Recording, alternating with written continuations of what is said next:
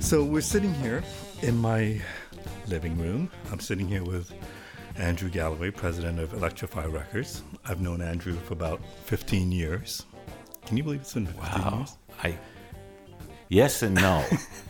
but yes, time flies because we've been having fun. But yeah, so and I think I remember when I met you. Actually, I met you on the first weekend that I decided to. When I was contemplating on doing a project on the blues, and I wanted to interview a bunch of blues musicians who were playing at the Harbourfront Blues Festival, and you were kind enough to allow me to interview Johnny Laws. Was it Johnny Laws or was it Snooky and Mel? You wouldn't let me interview Snooky and Mel. I wouldn't let you. No, I remember that. Sorry, it wasn't me. It was. No, I know. And this is what I remember. I remember you were very, very protective of your artist. So for whatever reason, I said, do you think I could interview Snooky? And you kind of said, no, maybe in the future. It was a small label, and I only had a couple of artists. I had to be protective of them. So, but I remember that you were very protective of your artist, which I kind of, I had no idea what I was doing, but I really respected that. And you did come through. I wound up interviewing Mel Brown and Snooky Pryor later on. But I respected you for that, the way you treated your artists. Well, I was really fortunate to work with those folks, and they were older gentlemen at the time, so I thought, I didn't want to wear them out, but it was great. It was great. I pinch myself sometimes that, when we look back, sure. You say 15 years ago, and look at the people you interviewed and the people I was lucky enough to record, and, Yeah, no, it's just like the world has changed a great deal in the last 15 years. It was magic. And there's, we're keeping busy still, and there's still lots of great artists out there and stuff going on. But that generation of artists, those folks were something special. And you know what? As people, as almost as much as artists. I mean, those guys were like the blues. Yeah. Like, hi, we're the guys that invented the blues.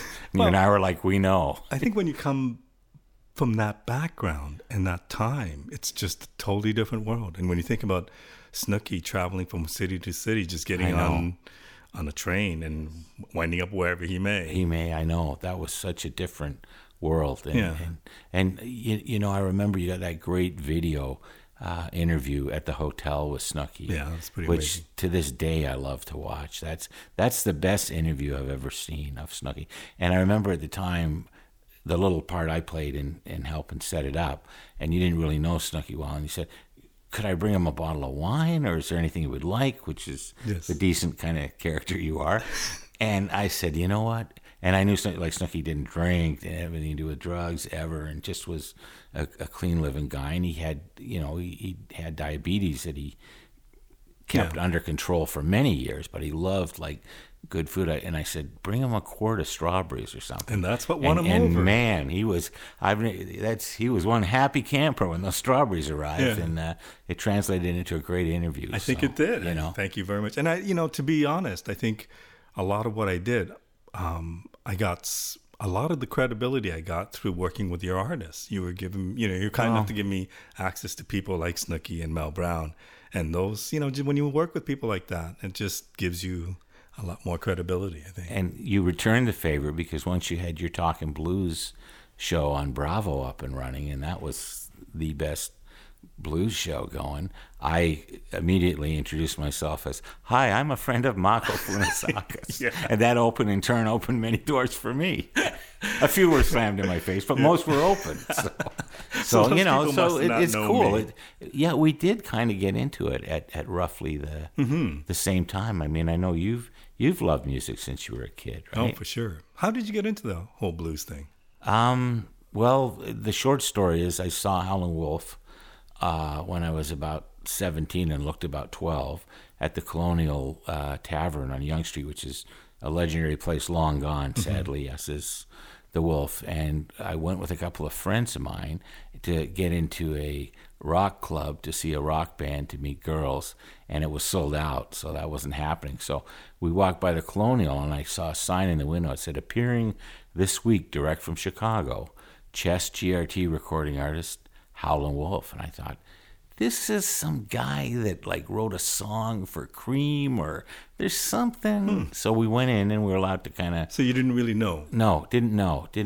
Just knew it was somebody that had something to do with either rock music back in the day or blues. You know, kind of one of the inventors of 20th century blues, and I just had no preparation for it. You know, with movies, they do a thing where it's maybe too intense for younger viewers. That was totally the case of seeing Howlin' Wolf and Eddie Shaw. And Wolf wasn't in the greatest health at that time. And Eddie Shaw, his band leader, you know, and Hubert was there, and they looked out for him. But once he was out there doing his thing, it was just mind-changing. You know, my world was just shook upside down. It was so good. It was great. So then I got into the blues. But I'm like you. I like all kinds of music. And, how about yourself? I just stumbled on it when I used to love the blues when it was a rock thing for me. So through people like Johnny Winter and the Allman Brothers. Oh. And, I really didn't know that was actually the blues, but that's what I was listening to. And in the search of the blues, it was I was starting to listen to internet radio, and I hooked onto Southern rock and then a blues station. And then all of a sudden it was like, what is this thing? And like you, the British invasion, like the Stones and the Yardbirds and the Who, and, you could hear the R&B and the blues roots there, and but there was no internet. There was a handful of books, literally a handful. So to learn further back, to trace it back to the source was not an easy job like it is especially now. From Toronto, Canada. Yes, true. But so how does the kid who saw Howlin' Wolf and was impressed by it become the blues record label president? Through a very long path.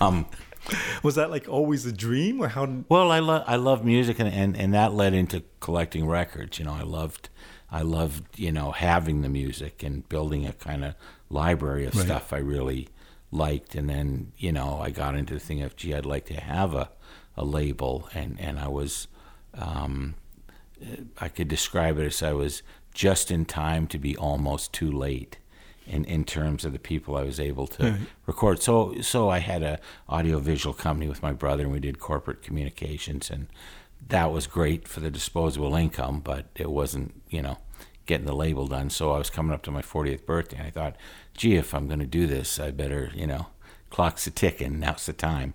So that's a pretty gutsy move. Well, yeah, that was hard work, though, that corporate stuff. So that helped me a lot, too, make up my mind. So I sold my share of the business to my brother, and I launched the label Well, we recorded our first album in 1996, and it came out January 97. So I always look at like January of 97 as the start of it, because you can't be a record label till you put a record out. So, and that was little Max Simmons, a Chicago artist. So did you, when you decided that you would follow this dream of becoming a record label president or run a blues label, what did you have in mind? Like, did you have Max Simmons in mind to record, or how did that come about? I had in mind to record somebody good. I knew I wanted to work with older artists. I wanted to work with this real deal blues artists, African American, African Canadian artists. And I wanted to work with people that either hadn't been recorded or hadn't been recorded well or hadn't been recorded for years and years, but that were still, really vital, good players and had something interesting to say musically. And so it was kind of a short list to start out with. But a guy, Dr. Nick, that we both know, a harp player and a good guy, he used to go down to Chicago and go to jam sessions, and he'd go to Rose's and see a guy, Little Max Simmons, who'd been in Chicago since the 50s and was quite an interesting character in many ways, but a great singer and a great harp player who'd never really got out of the Chicagoland area too much. But so I would go down to Chicago as well, and I went to see him at Rose's a few times and got to know him. And I thought, man, this is a guy that would be this guy fits everything I'm looking to do. So, What did you know about the record industry then? not much. And I'll tell you, when you start a record label, there's nobody around to hand out pamphlets on how you do it. It's kind of you have to find out as you go along. Once you're up and running and doing things, there are other people that in the business that'll share information, or you can cry on each other's shoulder at times. But yeah, there's no course you can take. So you obviously had a business background. That helped a lot. I mean, in some ways, I wish, like, why didn't I do this when I was 30 instead of when I was 40? And, people like Etta, in the 80s, people like Etta James were up playing the Brunswick House for a week. And I thought, gee, how cool would it have been to do an Etta James, just before kind of the Stevie Ray Vaughan inspired mid-'80s blues revival. There was a lot of good blues artists around without a label, not really doing a lot other than touring to pay the bills.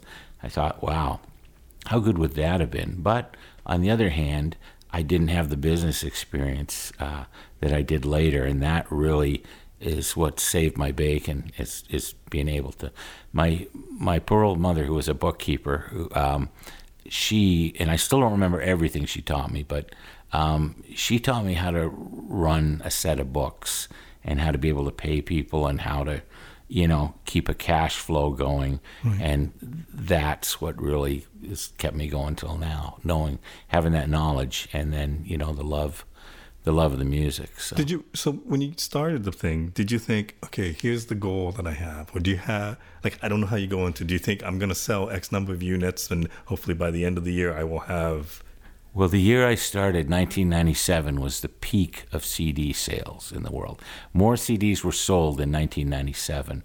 Since then, and I try not to take this personally, but since then, when I entered the fray, every year has been a steady and deep plunging decline, to where we're at now. But did you have a number in mind? I didn't really, I had a number in mind, but I didn't really know if that was realistic or accurate. And in the first few years, we sold more units than I thought we would. And then later, at times, we would sell less than I thought we would. So, what was the biggest surprise, you think?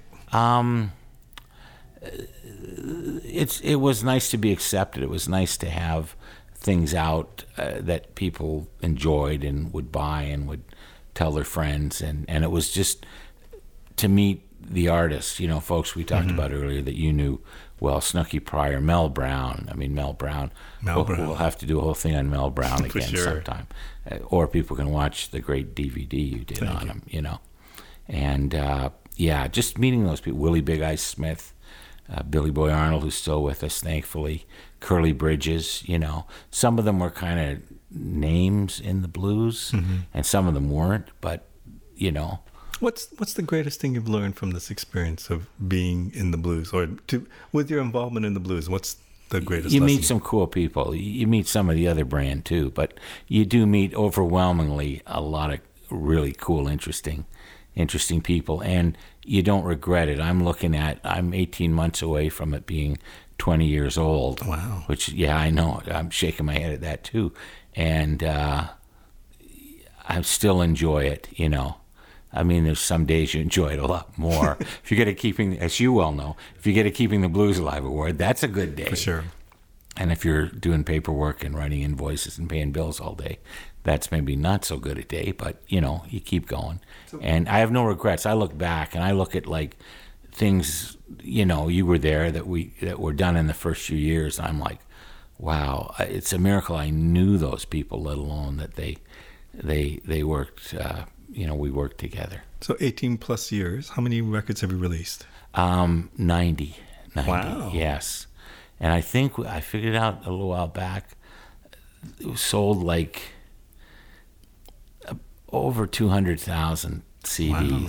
Now that's on 90 CDs, but a wise man once told me if you have 100 CDs and each one sells 5,000 copies, that's the same as having one CD that sold 500,000 copies, so. and I operate firmly on the policy of the last CD hopefully pays for the next CD. So. And the business has changed a lot, especially in the last 5 years. It has. Have you adjusted with that? Well, vinyl. We're putting our first vinyl album out on Harrison Kennedy very soon, and iTunes, the digital world has come along, and it's not all bad. It's I'm a physical world guy. I like a vinyl or CDs or a physical product, but I understand a lot of people don't, or they prefer to just go and get a couple of songs on iTunes and pay for it, and I appreciate that. That's great. I'm happy to provide music any way. I get some people still write me letters like it's 1955. Dear sir, please send your catalog to such and such address, and I mail a physical catalog. So you still have a physical catalog? Yeah, and they check off what they want and send a check back, and I mail them the CDs, and that's good. And other people, while I'm sleeping peacefully at night, they're downloading stuff, and ka-ching, I make 80 cents or something. So, So is the downloads for blues music, is it albums or is it songs? Sometimes it's albums, but it seems to be more, and I think we're returning to the format of the single, which is cool because I think that's how it started out with 78s. It was the one song. You remember as a kid, you'd get into a group because I like this song, or wow, there's 2 good songs on this album. Who knew? So. And then, kind of the evil large record labels in the 80s were like, oh, say, kid, you like that song? Okay, for $18.99, you can buy the CD and get that song. You're also going to get 12 other songs you might not want. But no, it's been good because cash flow, it's great. iTunes, you're going to get, with downloads, you're going to get paid on a monthly basis. And I've been lucky to work with a good physical distributor too, City Hall Records out of San Rafael, California, that have really done a good job of, and that's a tough job. I mean, having a blues label's tough. Being a music distributor these days is even tougher, but over the years, they've always paid me, and they've always got my stuff out there, so. I mean, it's so sad to go to different cities and see the record stores that used to be there aren't. Yes, yeah. And you and I both know how much we like visiting our record stores and cities. So. We could do that as a full-time job, I believe. Yes. We travel around and go to record stores. But in that environment of less CD stores, record stores, how does the music industry survive? Well, fortunately, touring artists like Mark Hummel is the guy who's been with me from California since very early days, and Sam Myers, Snooky Pryor, they were all a big fan of Mark's, and Mark's keeping the flame alive out there, touring constantly and selling product off the stage to the crowds who've just enjoyed one of his performances. That goes a long way. That really helps, It's an adjustment, but I think people that go to a good blues show, they want a souvenir of that.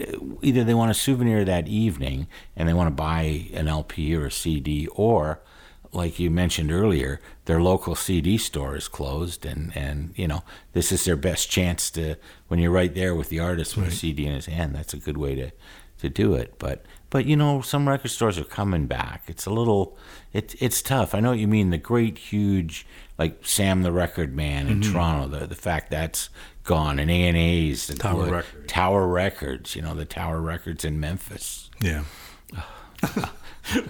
I'll try not to weep openly. Those were great places to hang out. And also, you would hear live music in a lot of those stores, which is great. I remember seeing Michael Powers and people at those in stores. In stores were great. But that's kind of coming back a little bit. But it's more a specialty item now. So are you hopeful for the future of the music industry? Yeah, absolutely. Absolutely. Yeah, I think so, for as long as I'm going to be on the planet anyways. But no, I am, because I really think the whole cool thing, and the thing I take some satisfaction from, is, say, someone like Curly Bridges, who was kind of a journeyman R&B guy and really brought, 1955, he came up to Canada and started playing the Holiday Tavern in Toronto, and the Esquire Show Bar in Montreal with the Frank Motley. And these were guys from North Carolina who'd lived in Washington, and they were playing like very early rock and roll, R&B, blues. Curly was a great vocalist and real cool piano pounder as well. that's, he hadn't recorded. After I put the first album out in 97, a guy, Bill Munson, said, Curly Bridges lives up in Barrie. And I'm like, really? And I knew him from his records. They did an early version of Hound Dog, the Big Mama Thornton thing that Elvis did. And so I knew some of his early records. And I went to, this was the early part of Electrify, is I would go and find a great artist and I would talk to them. And I met Curly, and I saw him at a club, and he was doing like Moon River, it was kind of musical wallpaper lounge thing. He was very good, but yeah, I'm sure. But he told me the median age in the club was about 80. He said, "Come back for the last set. All these people will be home tucked in bed, and I'll play some blues for you." And I did. And he started playing some like Big Joe Turner stuff, and it was just great. And oh man, I got to record this guy. He's the real deal. And I said, "Do you have any interest in making a record?" He went, "Nope, no interest at all." He'd had a few bad experiences, and he hadn't recorded at that time in about like 24, 25 years. So eventually I got to know him and talked to him, and he decided to do one, and he was real happy with it. So long story short, there's evidence on a lot of artists like Little Max Simmons, Curly Bridges, that just how good they were. They're not here anymore, but their albums are, their music was recorded and put down according to their wishes, the way they wanted to do it. Because I never fancied myself as, Phil Spector. I just was like, let's get a comfortable environment for the artists. Let's be a sounding board for the artists. Let's get them let's get the best players possible, and let's let them in effect make the record. So can you, if I remember correctly, can you just tell me what Curly's question to you was when he finally agreed to it? Oh yeah, so I'm wearing Curly down, I'm going like, gee, Curly, this would be a great idea, and he was ticked off because years before he'd recorded an album, and they wouldn't let him go to the mixing sections, right. which is and I said, well, listen, come with me and we'll mix the album. You'll be there and you'll have a say in the whole process, and then. So I think he just got sick of me showing up, asking him, and he finally said, "Okay, I'll do one." And he said, like, "How much is it going to cost me?" part of that statement is heartbreaking, but part of it was like, "Oh, geez, I can see what this guy's." And I said, "Nothing. In fact, if things go right, you may actually make a little money out of this." So that was, and the same thing with Mel Brown was like, I knew from working with Snooky Pryor, which Gary Kendall set up, and then I got to know Snooky, and he recorded, and Snooky said to me, and he didn't know me from Adam at the time, but I think he'd heard the Little Max Simmons, or he'd heard of that Mac had done this album, and Snooky just liked to record. I think he did an album for Blind Pig the same summer, and he might have done 3 albums that one summer, but fortunately, one was with me. And he came up to Toronto, and he phoned me up, and we agreed on the money, and everything was good. And he said, "Listen, there's a guy who lives up near you called Mel Brown. Do you know him?" I go, "Yeah, I know of him. I know him a little bit." And he goes, "Okay, get Mel Brown, and I don't care who else you get." So I'm like, okay. So I got to know Mel through that, and the days of that was like the late summer of 1998. At a place called Hall of Music that's long gone as well. The artists are gone, the studios are gone. Thank God you and I are still here. Yes, the most important part. Yeah, absolutely. And I got to, and Mel was the same way. So Mel came into play, and they hadn't seen each other. They were very tight from working at Antone's in Austin, Texas for years. And Mel ran the house band there for about 10 years. And he got to know Snooky. And he and Snooky, there was a special bond. Those guys were like brothers. It was a little bit father and son, and it would change who would be the father and who would be the son from day to day. But it was more like they were brothers, and they just enjoyed each other's company. They didn't even really say a lot to each other. No, and I found that really interesting. That you knew that. Yeah, like they were I know that they were close, and I know that they thought the world of one another. Yes. But it wasn't like they're going to hang out and have every meal together and go out bowling or something. No.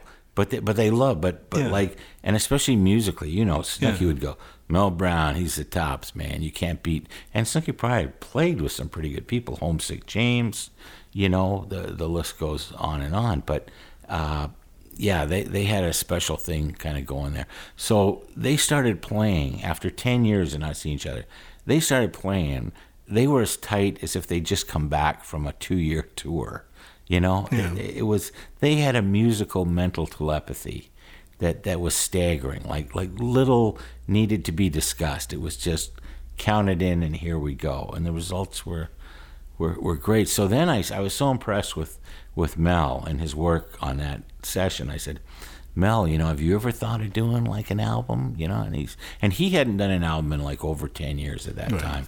And he said, no, buddy, I'm pretty much retired. I play golf, and you know, I play a little music to get out of the house. And no, I don't want to do anything that might give me bad dreams or make me upset. I thought, well, that's a good thing to live by. But so finally, I was able to wear Mel down, and he said, okay, buddy, we'll do one.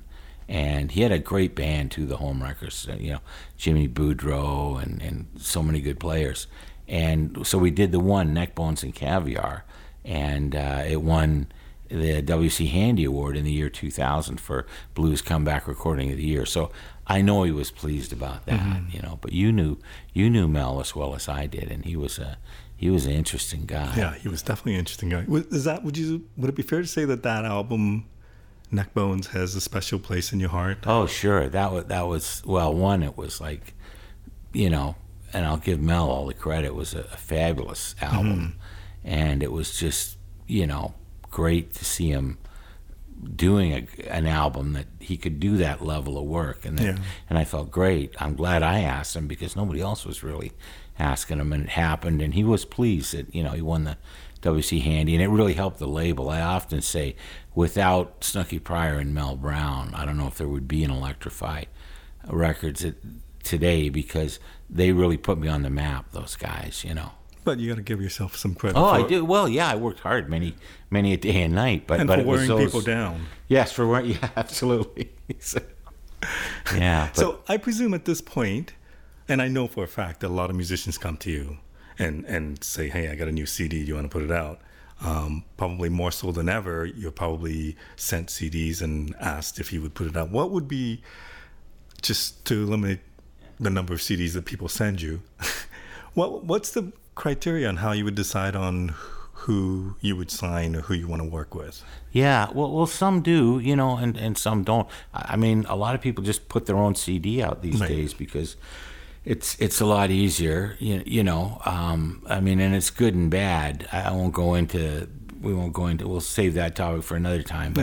But yeah, and I always try and respond and stress some of the positive of what and a lot of it is pretty good stuff. But a lot of it, the criteria these days is, could I sell any more copies of this with it being on the label and promoting it than you could yourself? And there's a lot of artists, and it's not a knock on them. They're excellent artists, but they're going to sell us many, so there's no point me really putting it out. You know, they're going to sell what it's going to sell themselves, you know. But I have some Harmonica Shaw from Detroit, that, and I'd heard of him, but Howard Glazer, who was his guitar player at the time, he sent a demo thing, and that's a guy I signed from, you know, getting a CD in the mail. So. But do you look at how much they tour? Do you look at... Well, ideally you want somebody who tours.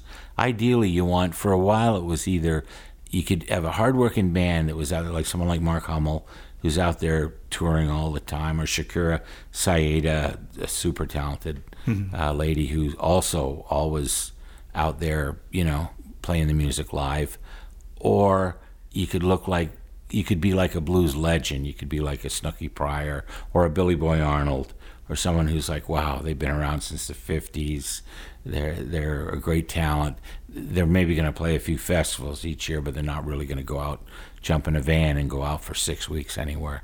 But they have enough name recognition, and there's, you know, that people are going to be aware of them and be interested in any new recording they might have. So, but now it's changed with really the passing of so many of that generation, as you know, that there's not too many kind of blues legends that you can just sell enough copies based on their name and their history. Right. So it's more back to the, you know, hardworking bands out touring the road who've built a following through their talent. In the 18 plus years that you've been doing this, was there ever a time where you made a mistake or that the label was in jeopardy? A time I made a mistake? Yeah, there was many times. Well, it goes back to the thing of you're learning by doing it. There was no school, there was no course. It was trial and error. But the great thing is you only make that mistake once because you certainly remember it. And I did get into a bit of financial trouble at one time in about 9 years ago, because it was really starting to impact the drop in sales. And I had a lot of artists on the label at that time, and I'm since working with fewer artists because I think it's better to do a better job for less people than do less of a job for more people. But yeah, there was so I kind of restructured things a bit, and then it's been fine since then. But I try and live within my means, and the good thing is with my Scottish heritage, I know how to record an album without any kind of creative cutbacks, but do it as economically feasible as possible, because that benefits the artist too. You don't want to make an album that's costs 3 times what it's ever going to make, because then you're going to really think twice about ever recording with that artist again. And also, you want to make the artist some money as well, What makes a good blues album in your mind? Real and original, a guy like Julian Fouth, who I've been lucky to work with. He won the Juno Award, and a great, very quiet, gentlemanly guy at times. And then, but a deep thinker without a doubt, and a true, student of the blues. But he's able to play something that's as up to date as 5 minutes ago, but it could be 1928 as well, He's got that voice and a great keyboard player, and it breaks my heart how few keyboard players. When I started 18 years ago, there was the harp players, the guitar players, the singers, and the keyboard players, and now it's what happened to the keyboard players? There's Marcia Ball. There's certainly great players still around, but there's just not a lot of new artists coming that are rooted in being a keyboard player. And even though Julian's an excellent guitar player, he's a barrel house piano man. If you ask him, who are you and what do you do, that's what he'll tell you.